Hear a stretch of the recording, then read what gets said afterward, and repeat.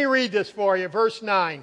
2 Corinthians 5:9. Therefore we make it our aim, our goal, whether present or absent, to be well-pleasing to Him.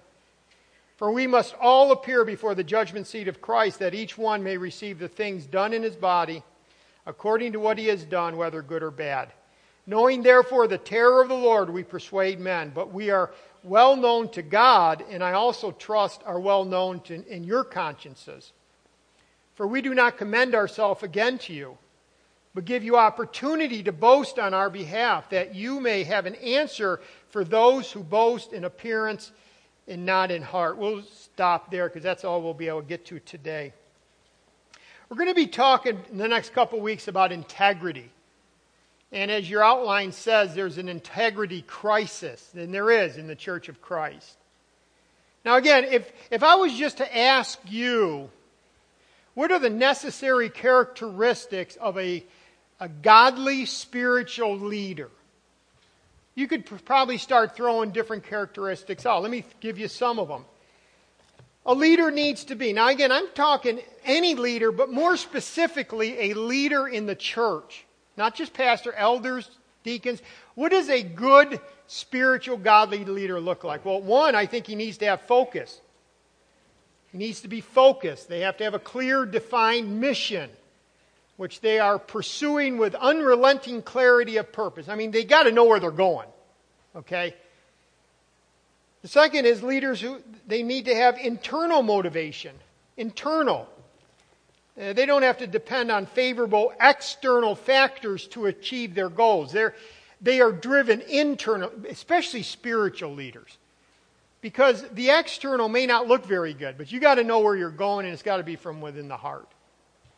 Number 3, they have to be courageous. They are usually so dedicated to their tasks and goals that they refuse to back down in the face of adversity or hindrances or obstacles. In other words, they have to be courageous. I'm going, and I'm going to keep going whether anyone's standing with me or not. We have to go this direction. 4th, they have to be knowledgeable. They understand what they need to know, are sure of what they believe, and are eager to learn more. So they're always learning. They're never satisfied with just, well, this is good enough. Number 5, they have to be strong. Because they have to have the strength to endure the difficult labor that achievement often demands. They have to be strong. They can't be weak. I'm not saying they sometimes don't have weak strength, but as far as the strength of their person and the direction and giving it all. Number 6, optimistic. By the way, that's one I struggle with. Sometimes I'm not optimistic. My wife has been a good one. She's always optimistic about everything's going to, yeah, that's good. It's great. That's great. I mean, I need her in my life. But again, they look at the best about their plans, and they look at the best about their people, the people that they're leading. Good leaders look at the people they're leading and think the best. And say, you know what, they may be here, but just wait to the future. They're going to be here. By the way, parents need to be the same way. So they need to be optimistic. They also need to be enthusiastic and persuasive. And if you want to throw in another word, influential. They have to be influencers. Well, they're influencers by being enthusiastic and persuasive. I think of the late President Harry Truman. He often referred to leaders as people who can get others to do what they don't want to do and make them like doing it. See, that's not only optimistic, but that's enthusiastic. That's an influencer, right? I mean, I didn't even want to do it, but now I'm actually enjoying it. That's a great leader. They're willing to take risks. You know, they see what has to be done and they go in that direction. They're ready to risk their reputation in the right sense to accomplish that task. And in a world that hates Christ, we have to be risk takers. They have to be skilled communicators, being able to articulate the plan, the vision. They have to be imaginative. Why? Because there are new possibilities. You can't stay in the same rut, in the same pattern things change. The world changes. Culture changes. You have to adapt while keeping the message the same. And finally, you have to be independent. Again, strong enough to stand on their own. Now, that's a pretty long list. You could add patience. You got to have patience with people. Because people are moving at a certain pace. By the way, people move at a certain pace and they don't want to move any faster. And if a leader gets frustrated with that, now they're starting, what's wrong with them? Well, maybe it's the leader. They got to learn patience. This is God's work. This is not their work. This is God's work, and God wants them to learn patience with the people that they're leading. See, I threw out all those because if I had asked you, if I gave you a blank paper and I said, I want you to write down all the things that you think a great spiritual leader is, some of those would probably be on your list, right? Those would be some of the characteristics. But I wonder if the word integrity would be on the list. Would integrity, and yet integrity is the most important characteristic of all those. Integrity is what holds it all together. See, you can be courageous and knowledgeable and strong and optimistic and enthusiastic and a risk taker and a good communicator and independent and all that other stuff. But if the man lacks integrity, he's going to be a disaster as a spiritual leader. You must have integrity. It solidifies, it unifies all the other qualities, all the other attitudes and actions. Now, you might immediately say, well, what is integrity? Well, the Oxford English Dictionary says that the word comes from the Latin word integrities. Well, that makes sense. Which means this. This is what I'm talking about when I mean integrity. Wholeness. Wholeness. Completeness. The root means to be undivided or untouched. It's intact. It's entire. What are you talking about? Entire. Wholeness. It means that what the person is internally is the same that you see externally. That's all I'm really trying to say. A person of integrity is someone that as you watch them externally, that's really what is in their internal motivation. Their heart is being expressed in a true sense. So like you see someone, let's say at church, and they look happy and energetic for the Lord and grateful for Jesus, and they're just, this bubbly, and then you say, well, that must be what they really are. And then sometimes you talk to another, neighbor or friend or relative or spouse, and you say, what are they really like? And sometimes this is what they're really like doesn't match with what you see, okay? A person of integrity is undivided.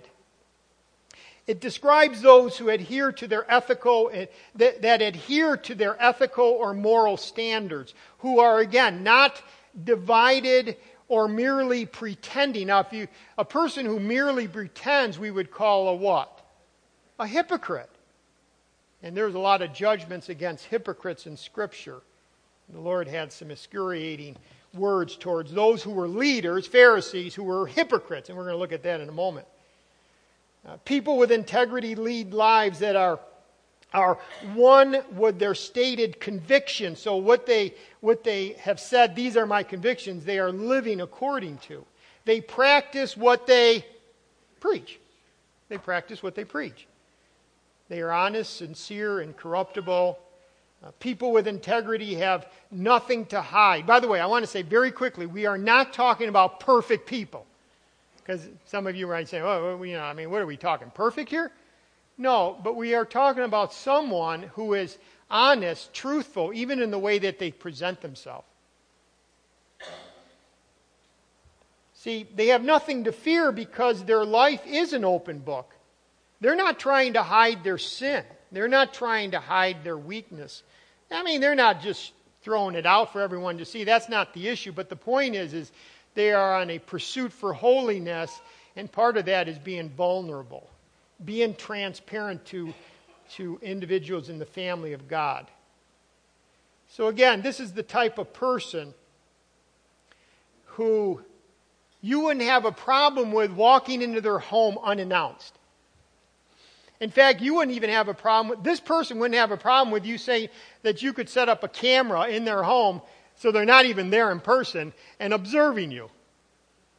They're observing you. They're observing how you act, what you say, what you do, what are your activities.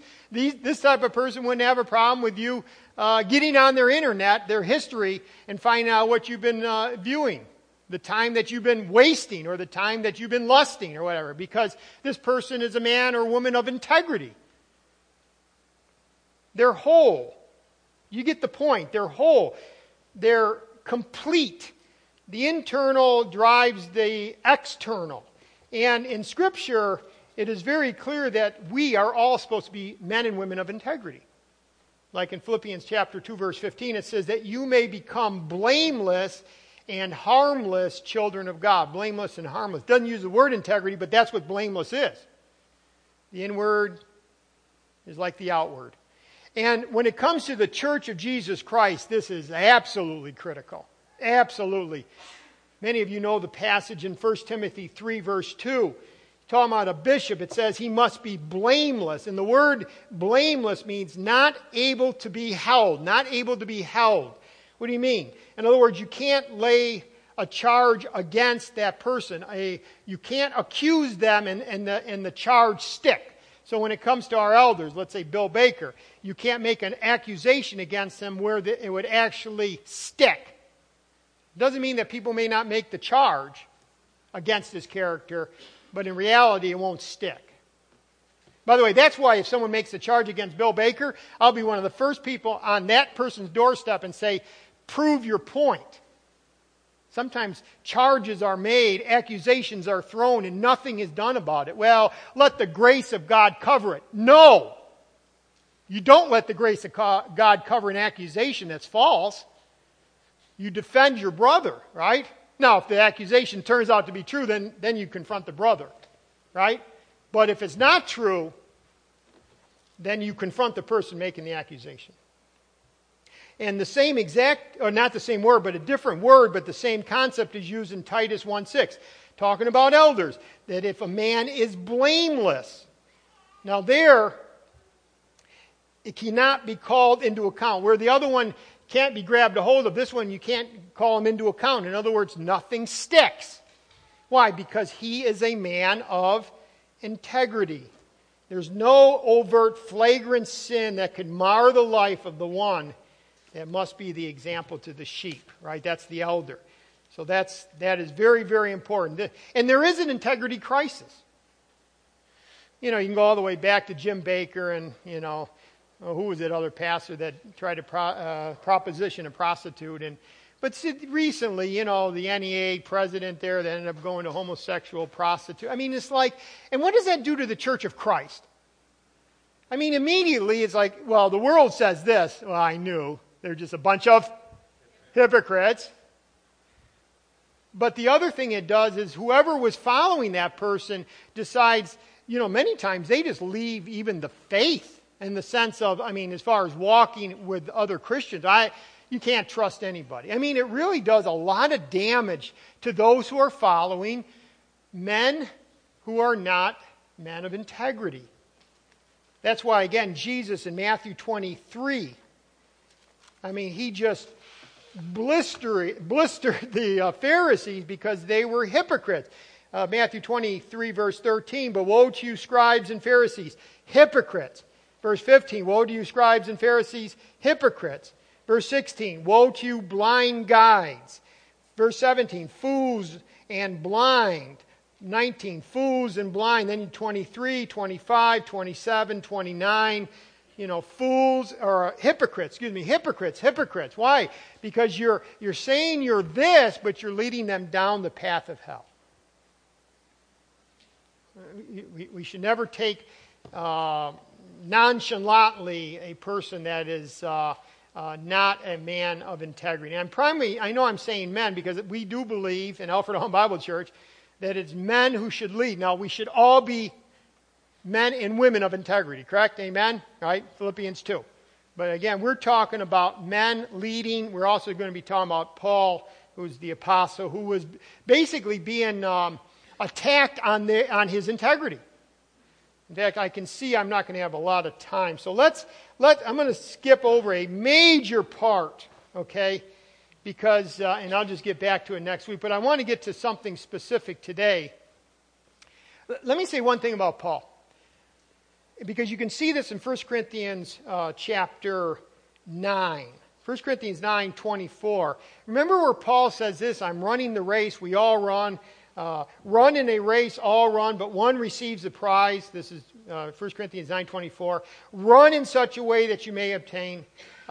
Everyone competes for the prize, is temperate in all things. Now they do it to obtain a perishable crown, but we an imperishable. And then he says that, therefore I run, not with uncertainty. I mean, I know the goal I'm going towards. So I'm running. I fight, not as one who beats the air. And he's thinking back to the Olympian Games, actually the Athenian Games. And he's saying, there's the wrestlers and they are willing to put their all, even get bruised. In fact, many of them died in the competition back then because they wanted to win the prize. And the prize there was only a laurel wreath that was corruptible. I mean, it would only last for a few days, but they had the prestige of winning, plus they got different benefits tax-wise back in the ancient days. But he says, I fight not as one who beats the air. I discipline, that's that word, discipline my body and bring it into subjection. Catch this. Lest when I preach to others, I myself should be disqualified. Now, why am I saying this? Because to be a man or a woman of integrity, it takes sacrifice. It takes tremendous sacrifice. Because what is the world telling us? Comfort, ease. Keep your eye on today. Don't worry about tomorrow. Do whatever you please. Have it your way. Right? Have it your way. But Paul says, I don't have it my way. My way would be, I'd be disqualified. My way is going down the path of sin because he had the flesh. Remember Romans 7? But he said, listen, I fight, I run, I beat my body. He's not talking about self-hurting. He's just saying, listen, my body wants to dishonor Christ, and I have to keep it by the power of the Spirit going in the right direction. To be a person of integrity, just first major point, it takes sacrifice. It's hard. If you say, I want the easy path, then you are not going to be a person of integrity. Because you're just going to kind of win whatever happens to come along that you feel like doing at the moment. No, you have to have intense self-discipline that is empowered by the Spirit of God through the Word of God.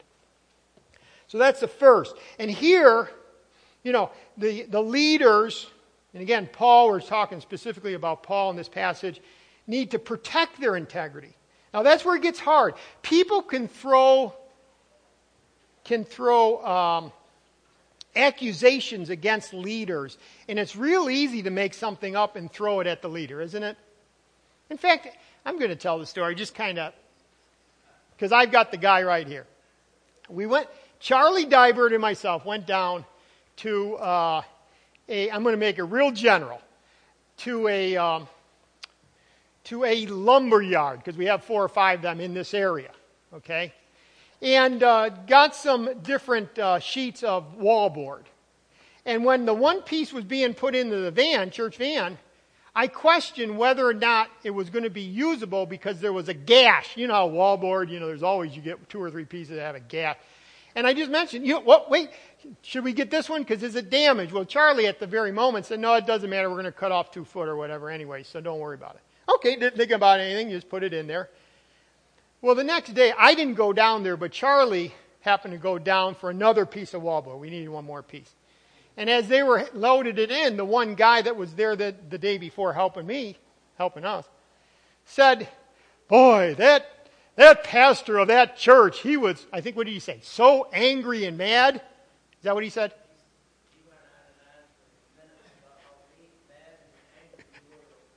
How mad and angry I was about that. And all I had done, again, you can go ask Charlie there. All I did was I just questioned whether or not the gash was going to be usable, with our project. It turned out no problem. But isn't the Lord sovereign? Who would have thought that this week, as I knew I was going to already be preaching, but it's just like people can throw an accusation. That easy. Now, I told Charlie, I said, I am so thankful you were right there. You were right there. You could verify everything I said, everything he said, But again, you see how easy it is if a person is proved to not have integrity, they can't be in the ministry because they're not blameless, like Titus and Timothy says. And yet, see how easy it is for someone can twist and throw it. Now, he did not, I don't think this individual, because I know the individual. I mean, I've known him from 25 years ago. He was in my youth group. But the point is, I don't think it was malicious. But I'll tell you what, there are some people out there that are malicious. He wasn't, but there are some that are. And this is what was happening with Paul. I'm just trying to set this up. Paul writes the letter to the Corinthians because there are malicious people trying to destroy him.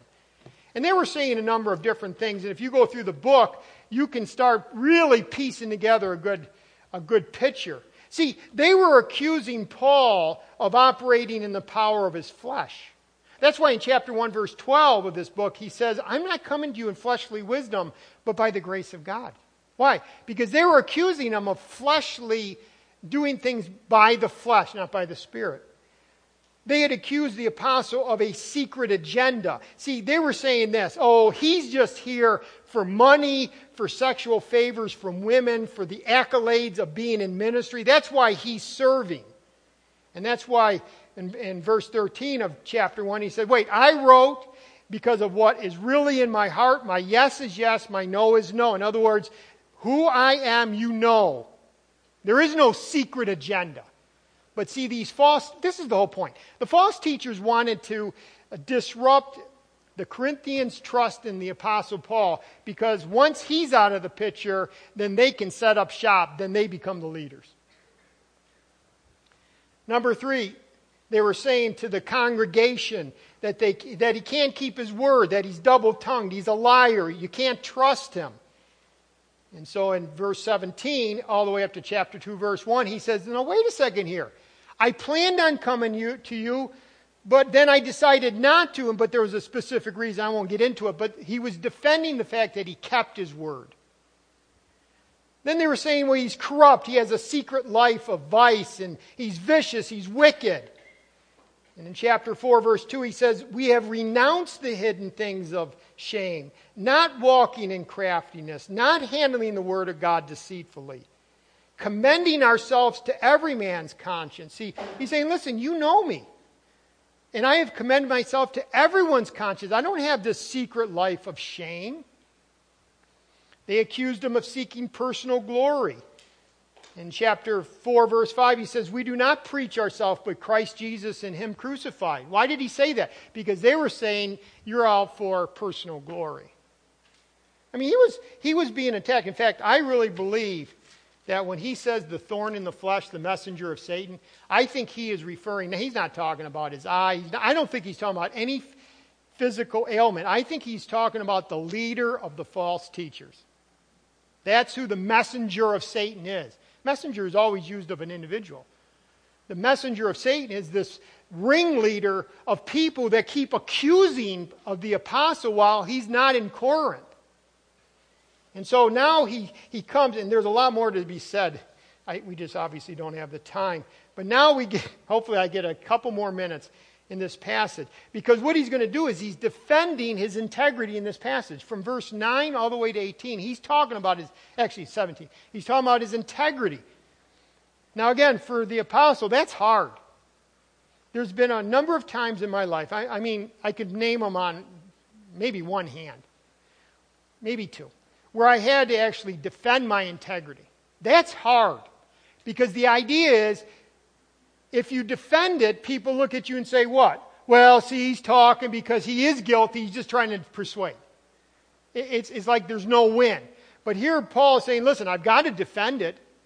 Because if I don't defend it, you're not going to listen to me. And if you don't listen to me, you're going to listen to them. That means you're going to be listening to error versus God's truth. Do you see this? This is an eternal thing here. He's not defending his integrity for himself. He's saying, listen, it is needful for you to listen because this is God speaking. And I would say this in the 21st century, today. Your elders need to be men of integrity. Your deacons need to be men of integrity. Your leaders need to be people of integrity. Why?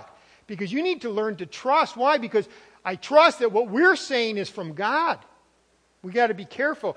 It's a huge, huge issue. So he says, listen, I've been trying to persuade you. Let's get right in the text. Verse 11, we persuade men. That's actually the key to this whole passage. Verses 9 to 17, the key is the second part of verse 11. We persuade. That's key, the key action.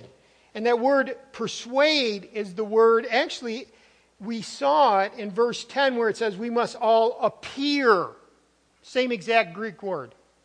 The word appear in verse 10 is the same exact word, not the word, I just messed up. Not the word persuade, but the word well known to God. The second part of verse 11.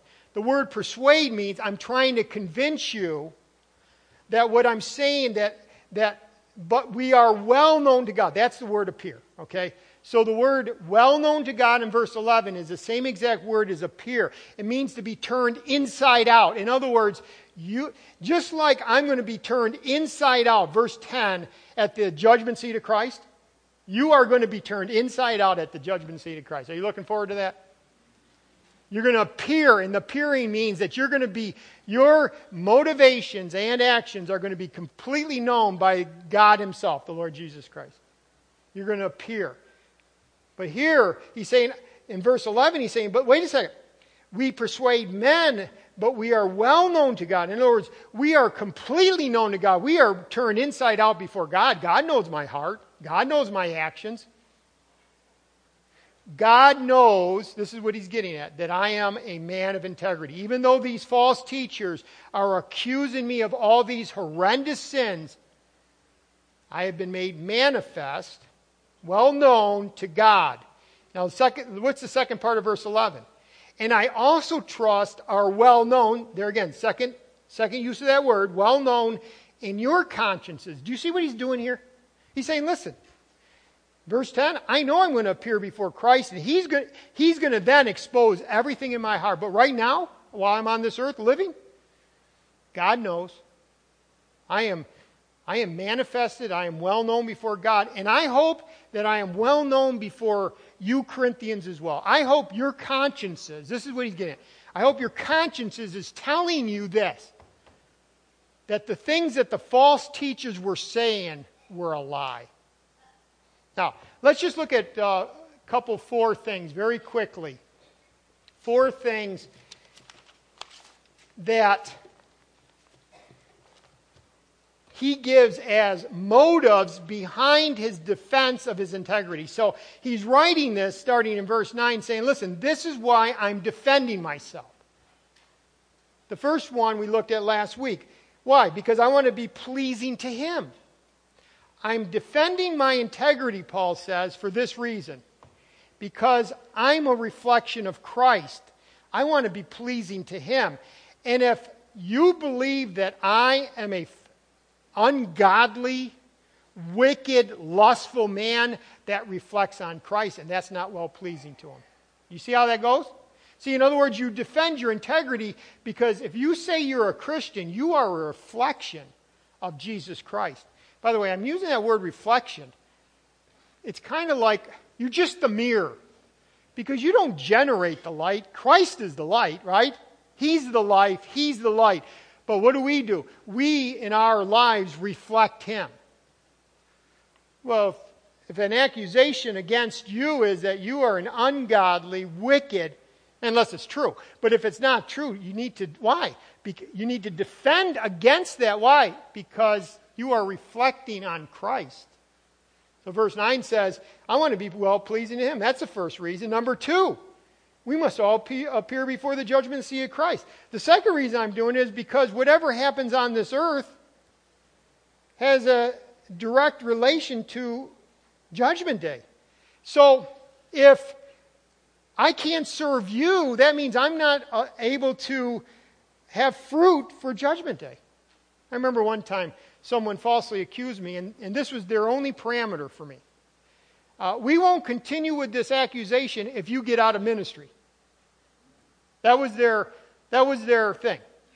You get out of ministry, we won't pursue this anymore. What? Do you understand the ramifications for Judgment Day for me on that? What are you talking about? No, you go through and you say whatever you want to say because I'm not going to give up my ministry. I'm going to be standing before the judgment seat of Christ someday. That's in the apostle's heart. So you protect, by the way, I'm saying it in crowd. I'm really getting to this point. Paul said, I got to defend my integrity. I would say it this way to each one of you. You make sure each one of you defend the integrity of your leaders at Alpha and Omega Bible Church.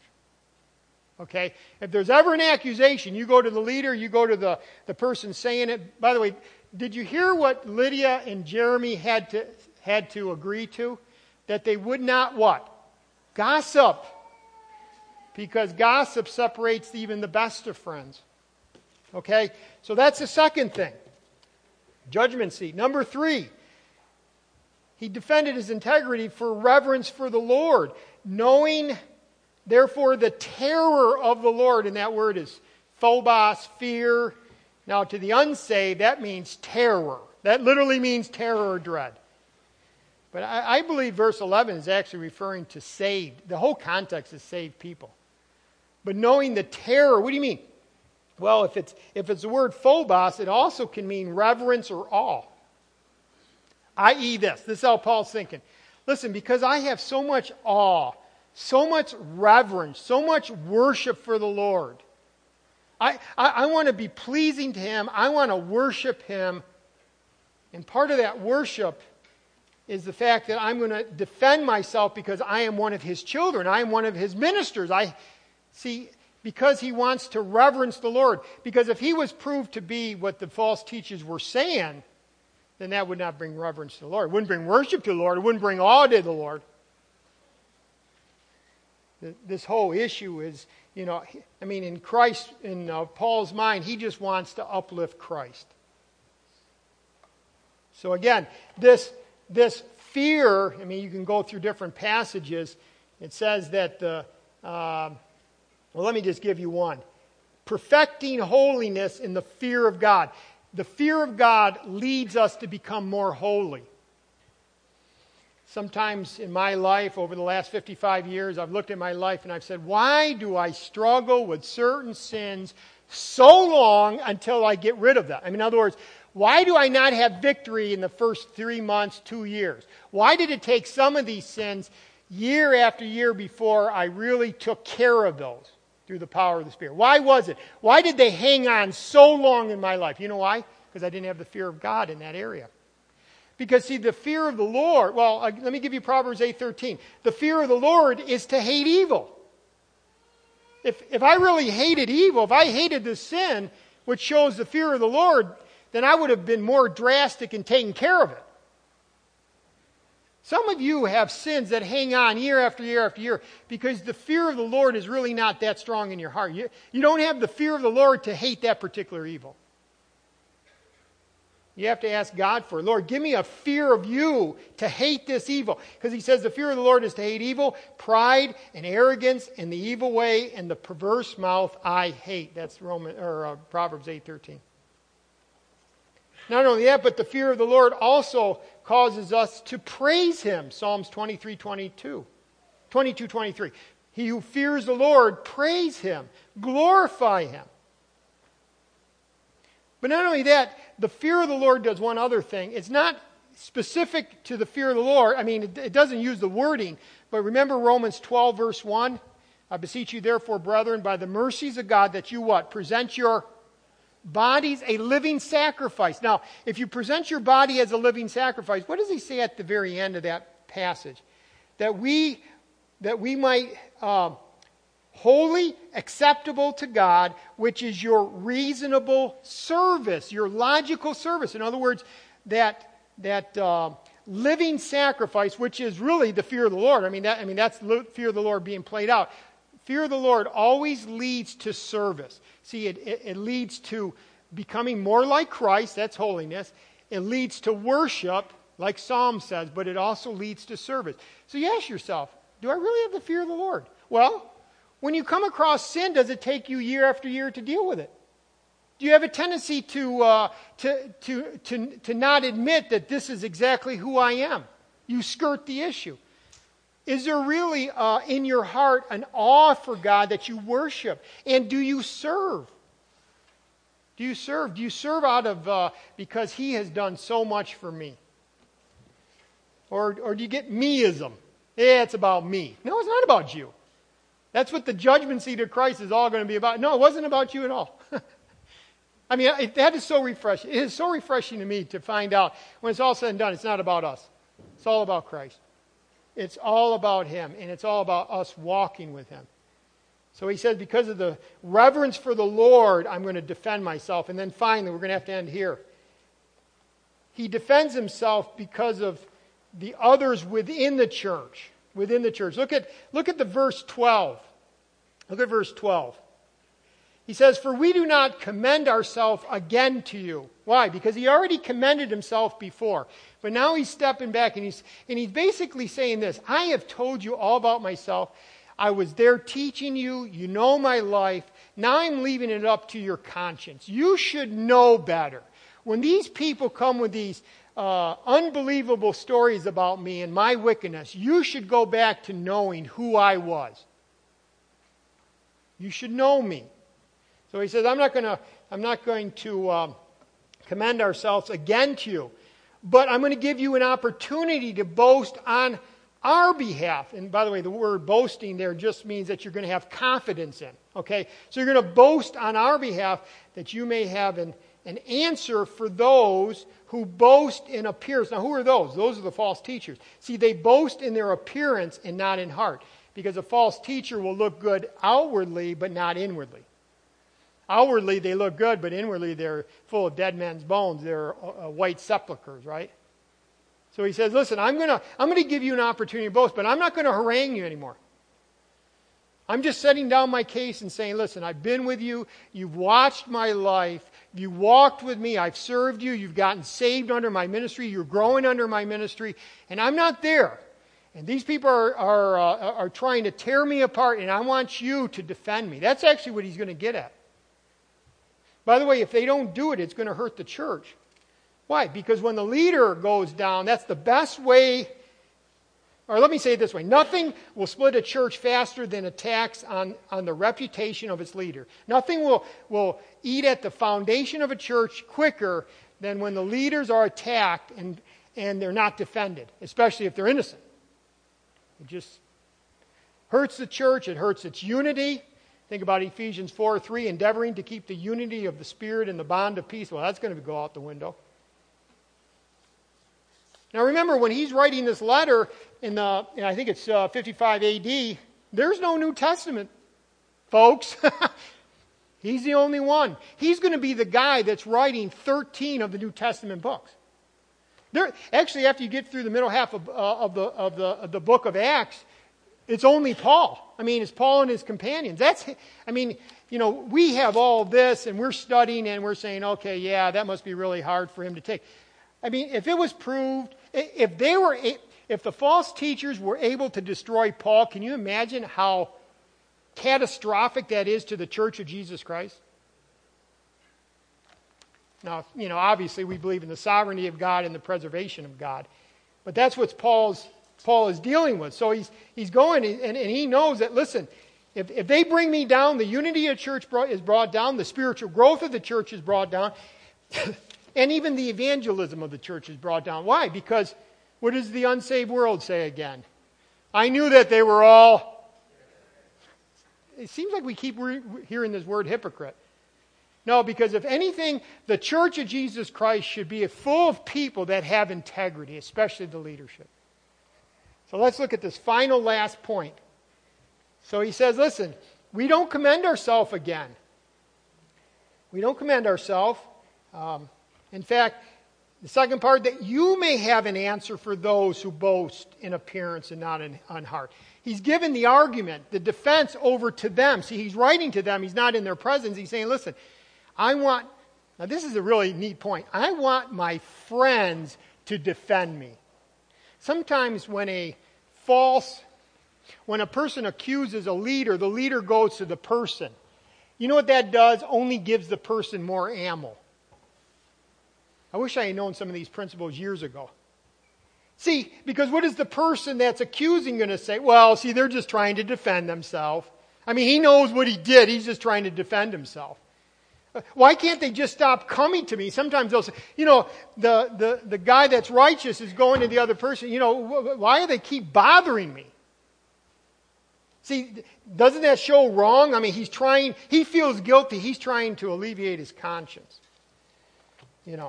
Let it go. You're not perfect. It's okay that you did some sin. Wait a second. Paul would say, listen, I didn't sin.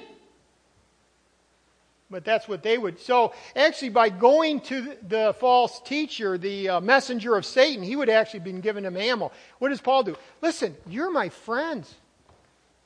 I am pleading with you, not for my sake, but for yours. Paul says, listen, I want you to defend who I am. Because if you don't, it's going to have great ramifications against you. 2 Corinthians 1:14 says this. We are your boast as you also are our boast in the day of the Lord Jesus. I'm only giving you that because when you see the word boast, sometimes you think pride. And here, all he's saying is this. Listen, I want you to defend me because I want you to boast in me. I want you to have confidence in who I am. Now you say, well, why are you bringing all this up? Well, it's just the next part of the passage. I want to get to chapter 5, verse 21. But I think it's been very helpful. It's funny because this just kind of came along, but I said, you know what? But is it important to have integrity? Absolutely. It's killing the church of Christ. And so I'm going to end with this with you, okay? Three questions. One is this. How do you defend your leadership? Do you allow words to go through, and just like we showed in the membership, maybe even gossip at times and just let it go? Or do you get to the bottom of it? And do you protect those who are leaders in this church? Do you protect the leadership? Because again, it's going to get worse and worse, right? It's easy to give an accusation. But again, the Church of Jesus Christ should be filled with people, especially at the leadership level, who are men and women of integrity. Whole. Their internal is what they are externally. The second question is this. Are you a person of integrity? I mean, like I said, if I was able to sneak into your house, if I had sent out emissaries earlier today and said, okay, they're going to be at church today. I want you to set up a live camera so I can watch them for this next week. Would that be embarrassing to you? The conversations that you... By the way, especially if this camera could see your thoughts. The conversation that you have, the action that you do, the things you speak, what you watch. Okay, are you a person of integrity? Because not only is it important for your life today, but you know what? Many of you, especially men, you're the future church. And you need to be walking in lives of integrity because someday, maybe sooner than later, we're going to be calling on you and saying, is God calling you to be part of the leadership of Alfred Allman? But are you a person of integrity? And third question would be this.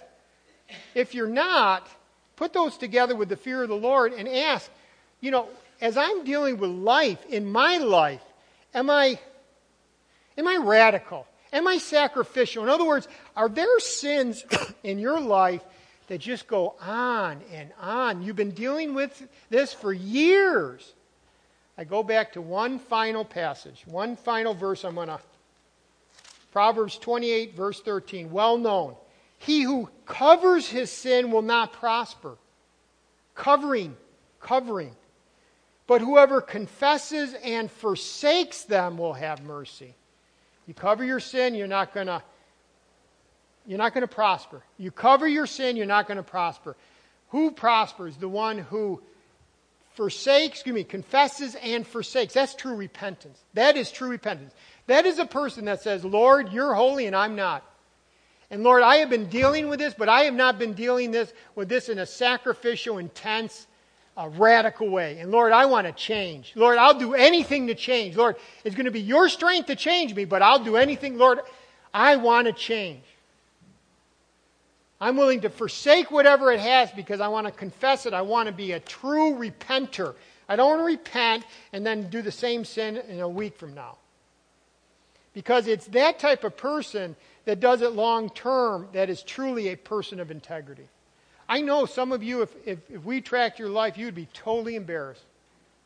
The things you said, the things you did, the things you thought this last week, you'd be saying this, I am not a person of integrity. But if you're a believer in Jesus Christ and have the power of God in your life, you can be. But you got to be radical. You got to be serious. You got to be willing to say, listen, I'm not going to cover it anymore. I'm going to confess it.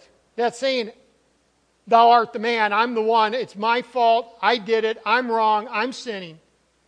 And Lord, I want to forsake it, and I might even need help from one of my brothers or sisters to do that. But that's because it's going to please you. Because by doing that, then you become the person of integrity. You want to be a person of integrity? I trust your heart says yes. But have you been going down that path? Because some of you aren't. And you know what happens if you do it long enough? You get cold and hardened, and then sometimes God even puts a catastrophic thing in your life. Something that someone else finds out. And then it becomes even more of a crisis. Better to do it here. Better to do it here. Let's stand as we close. Because of the lateness of the hour, I know it's, and I appreciate your fans. I know it's hot. The crazy thing is that's only 2/3 of the message. But anyways, are you a person of integrity? If you're stuck in a sin, don't stay stuck. Don't stay stuck. Sometimes you can get out of that hole yourself. Sometimes you're going to have to be humble enough to say, Lord, I'm going to need help. I'm going to need help. And I'm going to run to the people that you've given me to this church. It might be an individual, but most likely it's going to be a leader. Do you see now why men that are leaders have to be men of integrity? Because you don't want to come to me and find out, oh, you're doing the same sin. But again, if you need help, see myself, the other guys that are up here, the other elders, someone else that's a leader in this church, someone else that's a friend. But again, sin loves secrecy. And we got to be transparent and vulnerable enough to say, Lord, I want to be that person of integrity, and I'm willing to do the hard thing to walk down the path so that I become that. Let's pray. Father, again, we thank you for your word. We thank you that through providence and sovereignty, you protected the Apostle Paul's reputation. And because of that, we have 13 New Testament books that he wrote. Father, again, we pray that you would protect the integrity of the leaders of this church. I do believe there are people that would like to bring this church down through bringing down individual leaders. And I just ask that you would protect us, the elders, the deacons, the teachers, the Sunday school teachers. And Lord, I pray for the body as a whole that you would help each one of us not to be into the process of ever gossiping and tearing down others. Help us to protect each other because this is a family. Father, again, we thank you for those who were brought in, Lydia and Jeremy, and I ask that we would be able to give them the right hand of fellowship as they join our family. And again, as we seek to pursue you and walk in holiness, just give us the grace and the power to do it for your glory. In Christ's name, amen.